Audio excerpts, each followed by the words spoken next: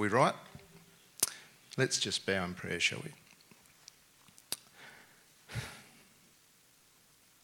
Heavenly Father, we just pause and come into your presence as a people who are thankful, as a people who call you Father. And Lord, for each of us here, as a people that need daily deliverance, Lord, so I pray this morning that you would deliver us from our fears. Lord, deliver us from the things that burden us. Deliver us, Lord, from hopelessness and bring us to a place of faith and trust. And as we look at this passage, may we see something of God at work, and God at work in our own lives. We're so thankful for this and pray that you would bless us in Jesus' name. Amen.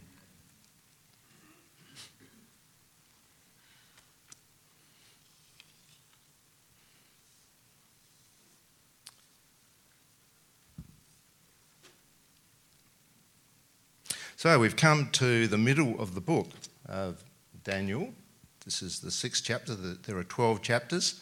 The first 6 chapters are very much focused on engagements with individuals and God's work interacting with individuals. The last 6 chapters, which I'm glad I won't be preaching on,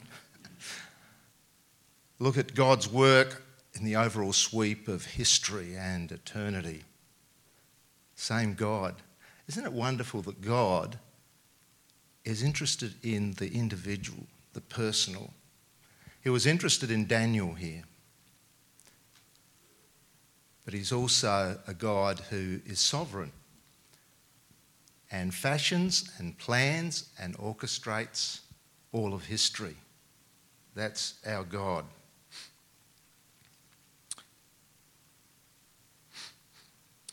Back in the 20th century, it's the 19th and 20th century, that's a long time ago, there was a man called William Graham Scroggie, who was a Bible scholar. He was actually at one time the pastor. He wasn't the cricketer. He was at one time he was the pastor at the tabernacle where Spurgeon preached. He was a Scottish man, and he became quite ill the last 14 years of his life. He had to retire from pastoral ministry, and he spent 14 years studying the scriptures and writing a book, actually 3 volumes. I've got it in 1 volume, but it's 3 volumes. And in that book, he gives a title to the scriptures. And it's actually a title for this chapter 2, in a sense. But what title would you give to describe all of the Bible? Now, it's not a quiz. But he put it this way, and I think it's wonderful. He described the scriptures, in summary, as the unfolding drama of redemption. The unfolding drama of redemption. There is one thread through all of the scriptures. God redeeming fallen man. Right from the beginning, from man's fall, right through to the book of Revelation, when we cry out, "Even so come, Lord Jesus." It's the unfolding drama of redemption. He also wrote that it's an unfolding drama of redemption with Christ as the sum and substance of Bible revelation. Isn't that a wonderful way to summarise and capture the book? And you may wonder, well, what on earth has that got to do with Daniel 6? I hope that you'll be convinced that it is by the time we finish. Another word for redemption there, if you like, another way to think about it is deliverance. See, when God redeems us, he's brought us out of slavery and sin and death. He delivers us. And this chapter's about deliverance. In fact, the first 6 chapters of Daniel are about deliverance. That's what it is. If we go back to Daniel chapter 1, you'll remember that the young men, Daniel and his 3 friends, were delivered from, you might say, a fate of death, quite potentially, when they refused to eat the king's food. And we read there that as for these 4 youths in Daniel 1, God gave them learning and skill in all literature and wisdom, and Daniel had understanding in all visions and dreams. He blessed them and enabled them and placed them in a position where it was valuable for the king to keep them. And he blessed them physically as well, so that even though they weren't eating of the king's food, they were still well nourished, it appears, on their special diet. I have a lot of dietary consultants in my place that tell me what to eat at times, but they were well nourished. In chapter 2 of Daniel, remember that the king had a vision and a dream, and he basically told all of his counsellors and wise men to tell him the dream and the interpretation. Of course, telling an interpretation is pretty easy, but telling the dream was a little bit harder. And the threat was that all of them would be destroyed. And so what did God do? God delivered them. He delivered them. And we read in chapter 2, verse 19, that the mystery of that dream was revealed to Daniel in a vision by night. And then Daniel blessed the God of heaven, and later on the king gave Daniel high honours. He was a man and the whole group of wise men in dire straits, not the band. They were in dire straits, they were in trouble, they were desperate. And what did God do? He delivered them. He delivered them through the man Daniel. Chapter 3, remember the furnace. Okay, these 3 men, friends of Daniel, who refused to bow down to the idol, the image of the king, and so they were going to be thrown into the furnace. And we read in chapter 3, verse 17, if this be so, the men say, our God whom we serve is able to deliver us from the burning fiery furnace, and he will deliver us out of your hand. When we talk about redemption, we're really talking about deliverance from our greatest need, which is sin and death. But God is delivering all the time, even in the little things of life. Now, maybe you don't need deliverance in anything. I do. Some of our struggles are bigger. Some of our struggles are severe. Some of our struggles are long. And we need to cry out to God for deliverance, because that's where it comes from. For some of us, it's seemingly minor. It might loom large for us, the next job interview. We need to be delivered from the fears and the anxieties. Same God that delivered these men from the fiery furnace can deliver us. And he does, even when we don't see it. Then we went on to chapter 4, when Nebuchadnezzar was humbled, eating grass like an ox because of his pride. Was God there delivering? Yes, he was. He was delivering Nebuchadnezzar from his pride. He was delivering Nebuchadnezzar from the thing that would destroy him. God resists the proud, but he gives grace to the humble. And if Nebuchadnezzar was going to receive and experience the grace of God, he needed to be humbled, only because he didn't want to humble himself. And so, we read in chapter 4, right at the end, by humbling Nebuchadnezzar, this was his testimony. My reason returned to me, and I blessed the Most High and praised and honoured him who lives forever. Nebuchadnezzar was delivered. He was released from bondage to pride. And then chapter 5, last week we heard about the writing on the wall and the king Belshazzar. He was delivered to destruction. But we get this little phrase in that chapter again that shows us that God is the God who is able to deliver. There's that little phrase where Luke dwelt on this quite a bit. But the God in whose hand is your breath and whose are all your ways, well, Belshazzar had not honoured. But it's that very God, he's able to deliver us because in his hand is our breath and all our ways.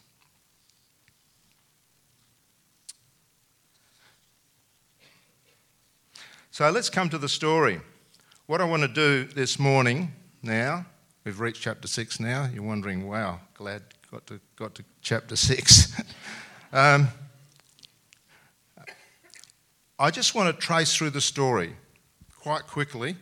Whenever I say quite quickly, my wife thinks, oh yeah. But I'll trace through, because what I want to do is I want to follow up with this. If you like it, call it the application, call it the lesson, call it the theme or the thread or the stream through this chapter and through all that's been coming before. That's that theme of deliverance. The theme of deliverance, where it comes from, where it doesn't come from, and how God enacts it in our lives. But the story goes like this. I'll just go through it fairly summary form. In the first 5 verses, Darius sets over his governors, satraps. I love that word. It always seems strange to me, but that was the mouse traps, clap traps, something like that. But that was the word for governor. They were the governors in the Persian Empire. And so, enormous empire, and so they need a bureaucracy just like we do. and they had the same issues as well, because one of the reasons he wanted to set these up was to make sure that the king's interests were looked after. No bribery, no corruption, etc. So these were established. And then above them, there were 3 officials that were CEOs. What do you call them in the government these days? Executive directors or something like this. The ministers. They were the 3 top officials. And Daniel was one of them. And then, of course, we know in the story, Daniel has an excellent spirit. He just gets on with the job. I just love this man because he's not promoting himself. He's doing what God called him to do, and he's doing it with all his heart. It's like Hezekiah. It says of Hezekiah as a king, it says everything he began in the work of the house of God, he did with all his heart and prospered. So there was a wholeheartedness and excellence about Daniel. But there was a problem. So these first 5 verses, I'm labelling with the word pride, because these other officials were jealous. It would never happen in the workplace, would it? And so they were jealous that Daniel was elevated to such a position. Now, Daniel wasn't elevated because he was trying to seek that position. He was elevated in the same way that God elevates people. He put some up and he put some down. And Daniel was faithful in a little, and God made him faithful, responsible for much, because he knew he would be faithful in much. And so these men were jealous, and so now they start contriving, what are we going to do about this man? I don't know, initially it probably started as little secret discussions in groups, and it grew and grew. And before long there was a whole conspiracy going on. These people were thinking about how they would get rid of Daniel. But it was getting hard to do it because it says he was faithful and no error or fault was found in him. And so they figure out a way to do it by taking advantage of his faithfulness towards God. And then in the next few verses 6 to 9, I'm going to move from the pride to the plot. So their deception, their malice, their cunning, and we live in a world like this, of course. And so Daniel wasn't a man who was complaining about all that was going on. I'm sure he would have heard whispers. I'm sure he was conscious that there were people unhappy about him being where he was, but he just continued with his work and his wholeheartedness. And so they create this plot. They bring this, I don't know how they convinced the king to sign the document, but I suspect there was an element of pride in the king's heart as well. They probably appealed to him thinking, well, king, you know, if you set up this law, everybody that has to pray to you. You're the number one. We don't have to acknowledge any other ruler. You're the sovereign. And so they get the king to sign this law, enshrine this law, effectively that says you're not allowed to pray or request anyone but the king himself. Ha! We've got him. They thought they had Daniel. So what does Daniel do? Verse 10, he goes to prayer. He does what he'd been doing for years and years and years. So it wasn't as if Daniel was going to pretend to be holier than thou. You know, I'm going to show what a great person I am. And in the face of opposition, I'm going to get up here and I'm going to pray just to spite the king. He wasn't doing that. 3 times a day he prayed, and it says, as he had been doing previously. It was just the natural habit of his life. It was more than a habit, it was his life, his engagement and his relationship with God. And so in doing that, he was just continuing his walk with God and acknowledging the God to whom he can truly petition, not the king himself. And so then comes the prosecution, verses 11 and 13, Daniel's caught, he's arrested. The enemies seem to triumph. The king's concerned. The king tries to deliver Daniel, doesn't succeed, and we get to verse 16, and it says, Daniel was brought and cast into the den of lions. The king declared to Daniel, may your God, whom you serve continually, deliver you. Maybe I don't know what Darius was really thinking. He obviously had a sense of Daniel's faith in God. He would like to see Daniel delivered. Maybe he was wishing and hoping that somehow he would be delivered. I don't know if he really believed that he would be, but that's what we come to. And then, of course, we see the wonderful outcome in verse 19. The king comes to Daniel, O Daniel, servant of the living God, has your God, whom you serve, continually been able to deliver you from the lions? And we know the story, of course, he had. God had shut the mouths of the lions. Daniel had been delivered. He says it was because I was found blameless.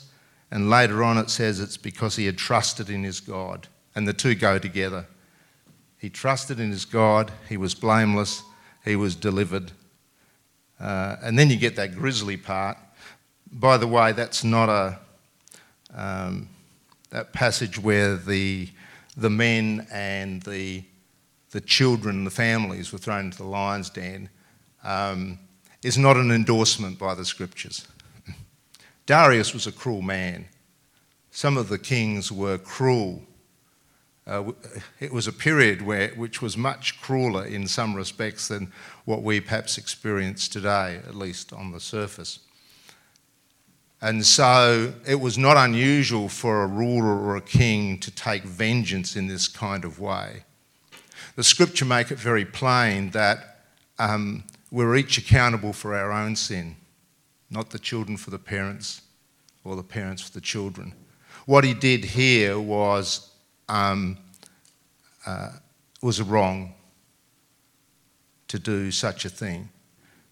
But this is the kind of man, this is the kind of ruler in whose kingdom Daniel lived and had to operate.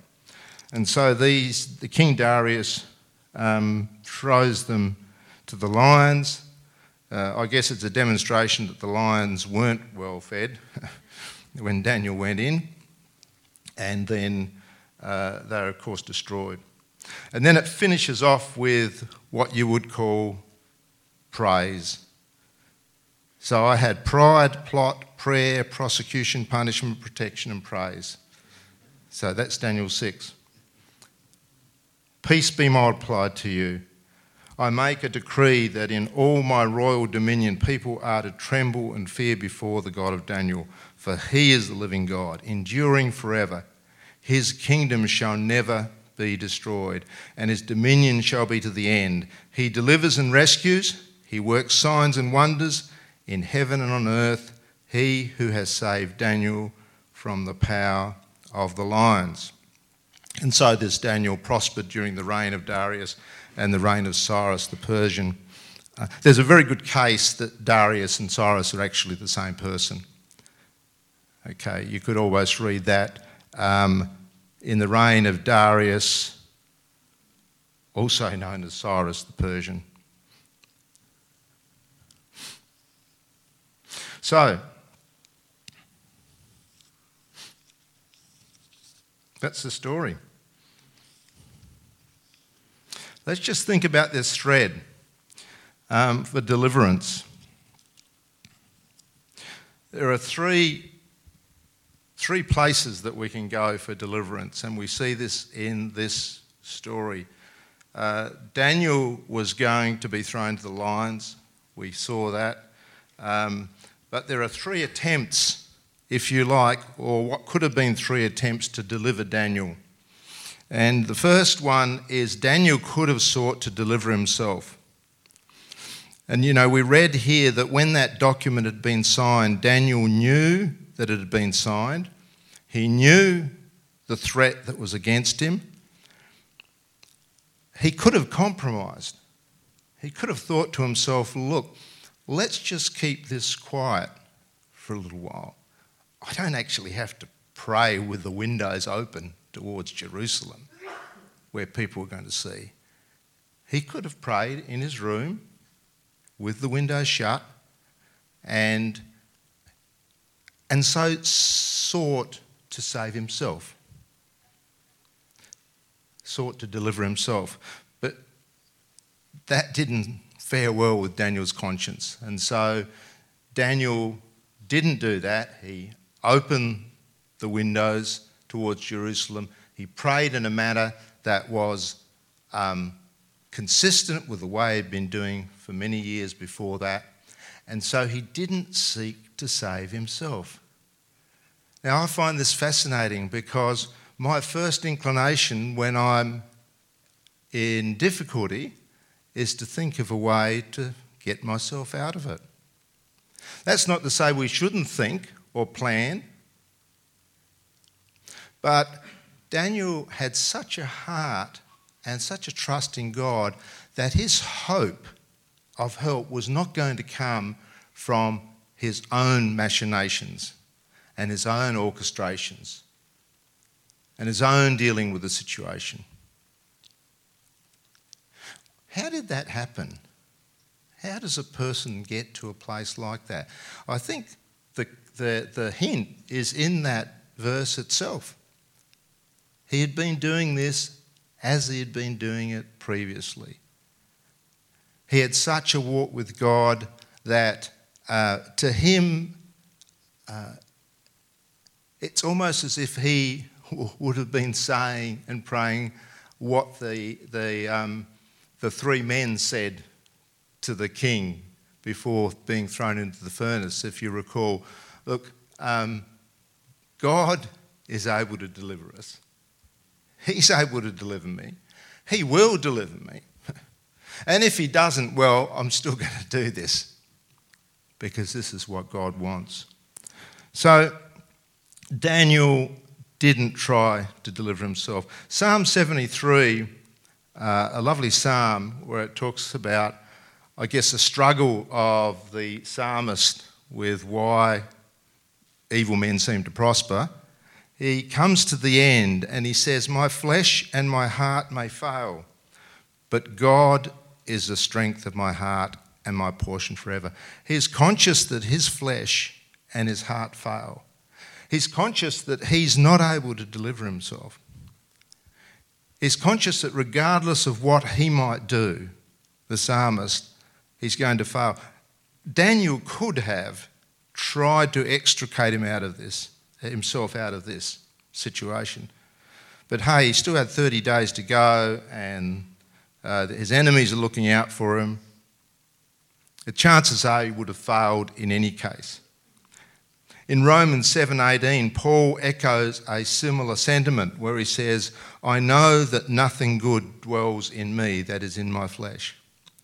There's nothing good whereby he could deliver himself from his bondage to sin and death.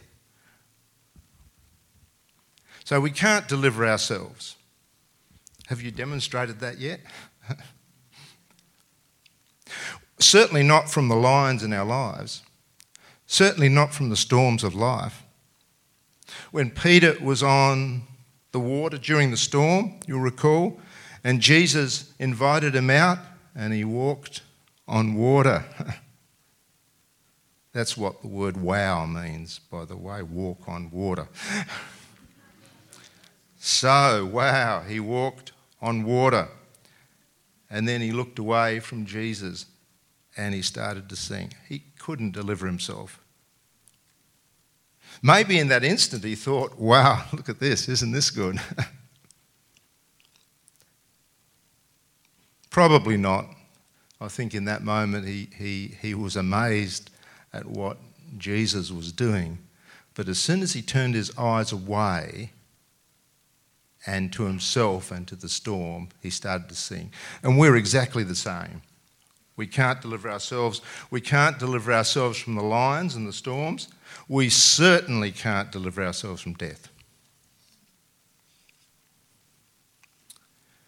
So Daniel's non-attempt to deliver himself failed, if you want to put it that way. Who else tried to deliver Daniel? Well, it was the king.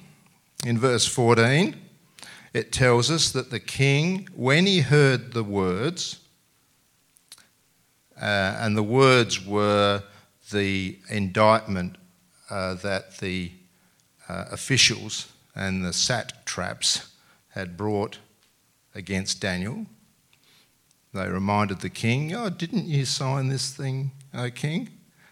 Well, this Daniel, he is not interested in serving you. He's praying to another god. He's broken the decree. You have to throw him to the lions." But the king heard it, and when he heard those things, he was much distressed, and he set his mind to deliver Daniel. So he's got an ally now, actually the king.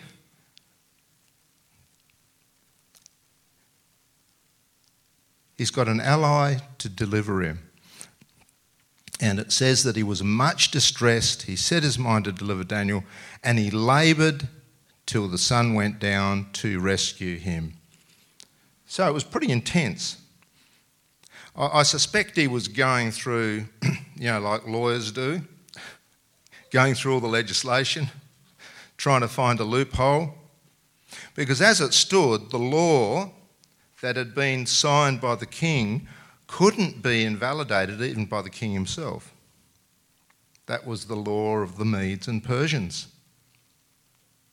So the king was under this constraint. And this is why, by the way, men and women, people can't deliver us. Because they're under constraint. Even the greatest of us, even the greatest outside this room, are under constraint. There are things we cannot do. And try as he might, looking through the legislation, trying to figure out if there was a way out of this, putting all his effort to try and deliver, and he could not. Psalm 146 verses 3 and 4 says, "Put not your trust in princes, in a son of man, in whom there is no salvation. When his breath departs, he returns to the earth." The context there is that if you want to get help, you're not going to get help from men. Now, I know we can help each other, right? And people might be delivered or saved if they're drowning and someone knows how to swim and they deliver them. But we're very limited.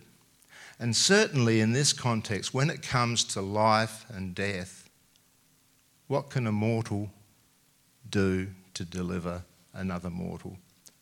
What can a blind man do to help another blind man? And each of us have our struggles. If you've never had any trial or personal struggle or difficulty, cheer up, it'll come. It comes to all of us. It comes to all of us. And that's just another way of saying we all need deliverance. Maybe you don't need deliverance from drowning because you didn't fall into the water. Maybe you don't need deliverance from financial stress because you've got money. Maybe you don't need deliverance from fear of unemployment because you've got a job. But one thing you do need, you need deliverance from death. As young people, you don't think about death too much. I look at most people here and they're young. Maybe Rob is not so young, but we don't think about it. But our bodies are decaying. Alison and I are planning to visit a friend who lost her husband yesterday. She knew he was going to die. But we know that each of us are going to die. Some later, some earlier. So where are you going to look for deliverance? Not from another mortal. Jeremiah 17 puts it this way. It says, "Cursed," it's stronger, "cursed is the man who trusts in man and makes flesh his strength." We have a choice. We can trust in ourselves to deliver. And hey, we're living in an age where, you can do anything. Just set your mind to it. Now, I guess there's a lot to be said about positive thinking, but you can't deliver yourself. You can't raise yourself out of your own anxieties and your own needs. You certainly can't deliver yourself from death.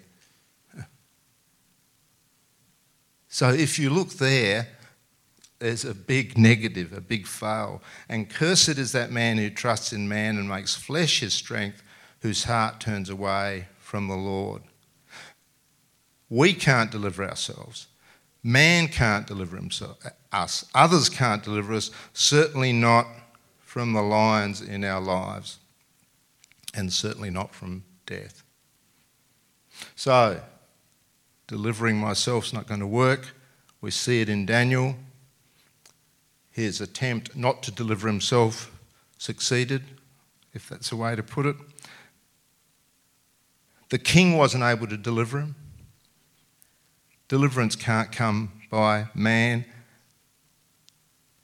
So how was he delivered? Well, we know the answer to that. God himself. Chapter 6, verse 27 of that chapter in Daniel, it says, he delivers, where Darius is now speaking of God, he delivers and rescues. He works signs and wonders in heaven and on earth. He who has saved Daniel from the power of the lions. It's interesting, earlier on, Darius expressed this sentiment. He said, may your God whom you serve continually deliver you. Not me, not yourself. May God deliver you. And then later when in the morning when he comes out, rushes out to see what's happened to Daniel, he says, O Daniel, servant of the living God, has your God whom you serve continually been able to deliver you from the lions? Well, of course he has. He has been able always.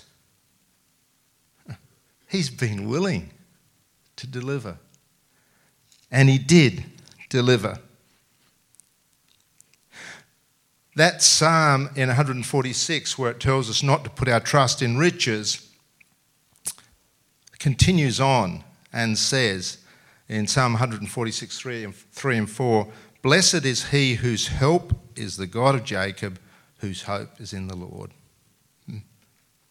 Put not your trust in princes, in the Son of Man, in whom there is no salvation, but blessed is he whose help is the God of Jacob, and whose hope is in the Lord.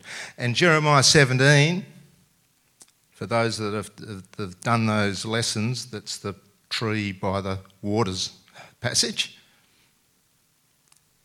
where it started, cursed is the man who trusts in man and makes flesh his strength.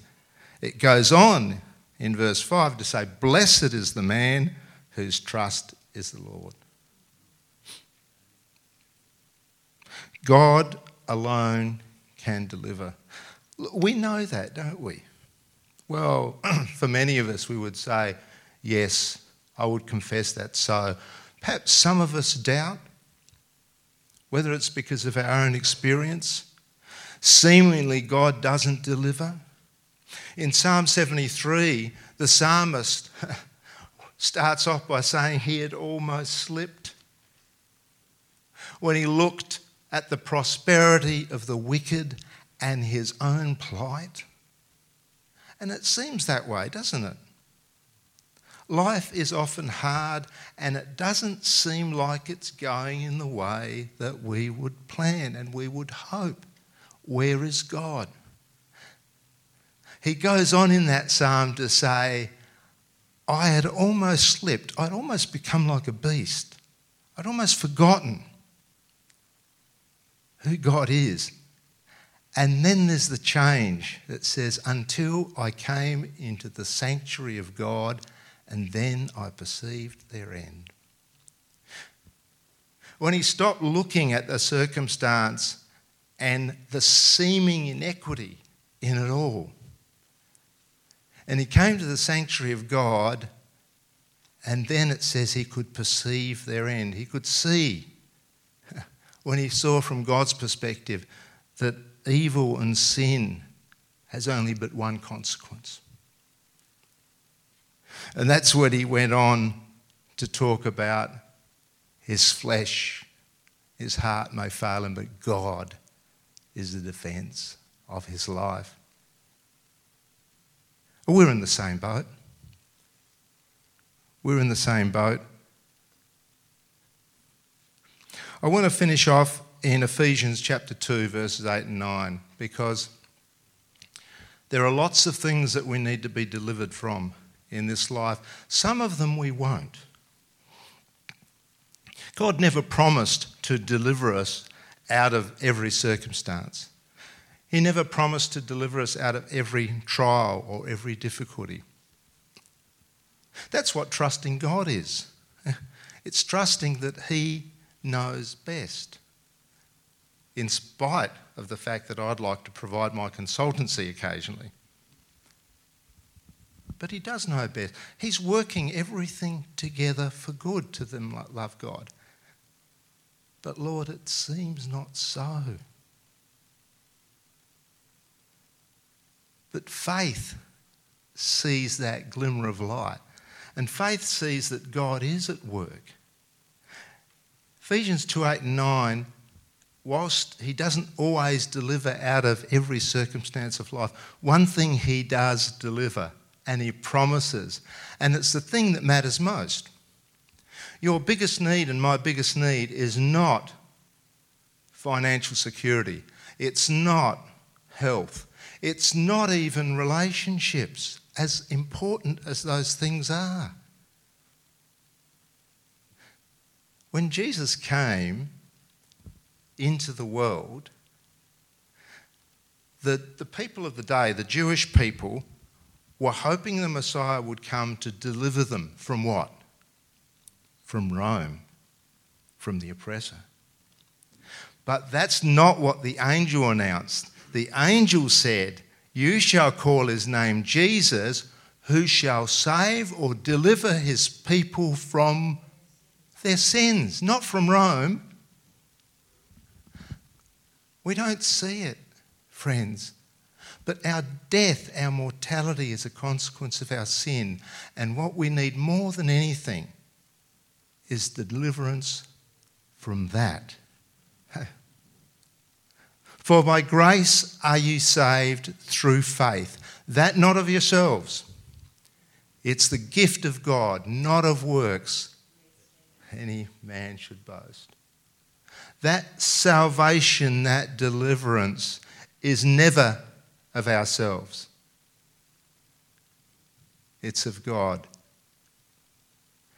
And the promise is that He is willing and that He's able to deliver us. So we finish off. There are just two questions. The first one is, do I need deliverance? Do I need help? For some of us, we may be sitting here thinking, I don't really need help. Well, there's not much to say. God will bring you to a place where you'll realise you need it if you haven't experienced it yet.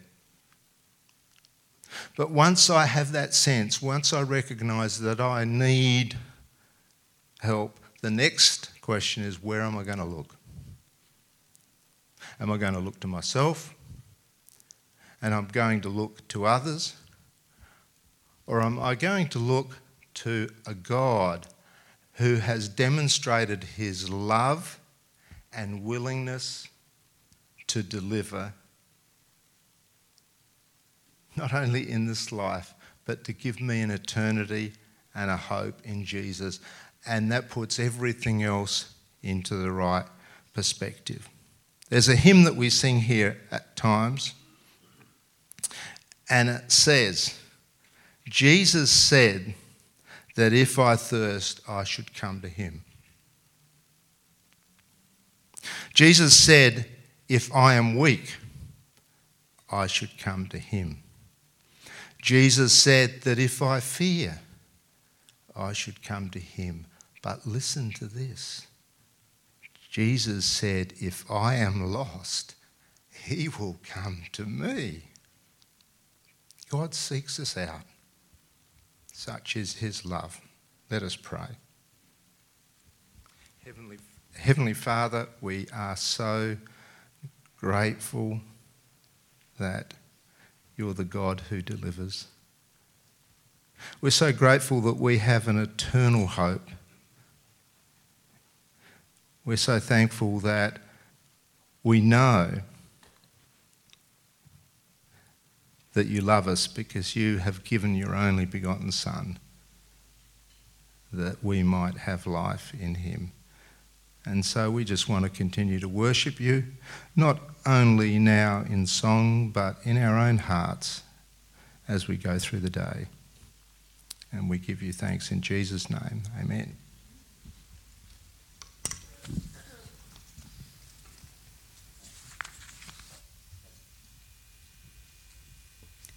please stand with us as we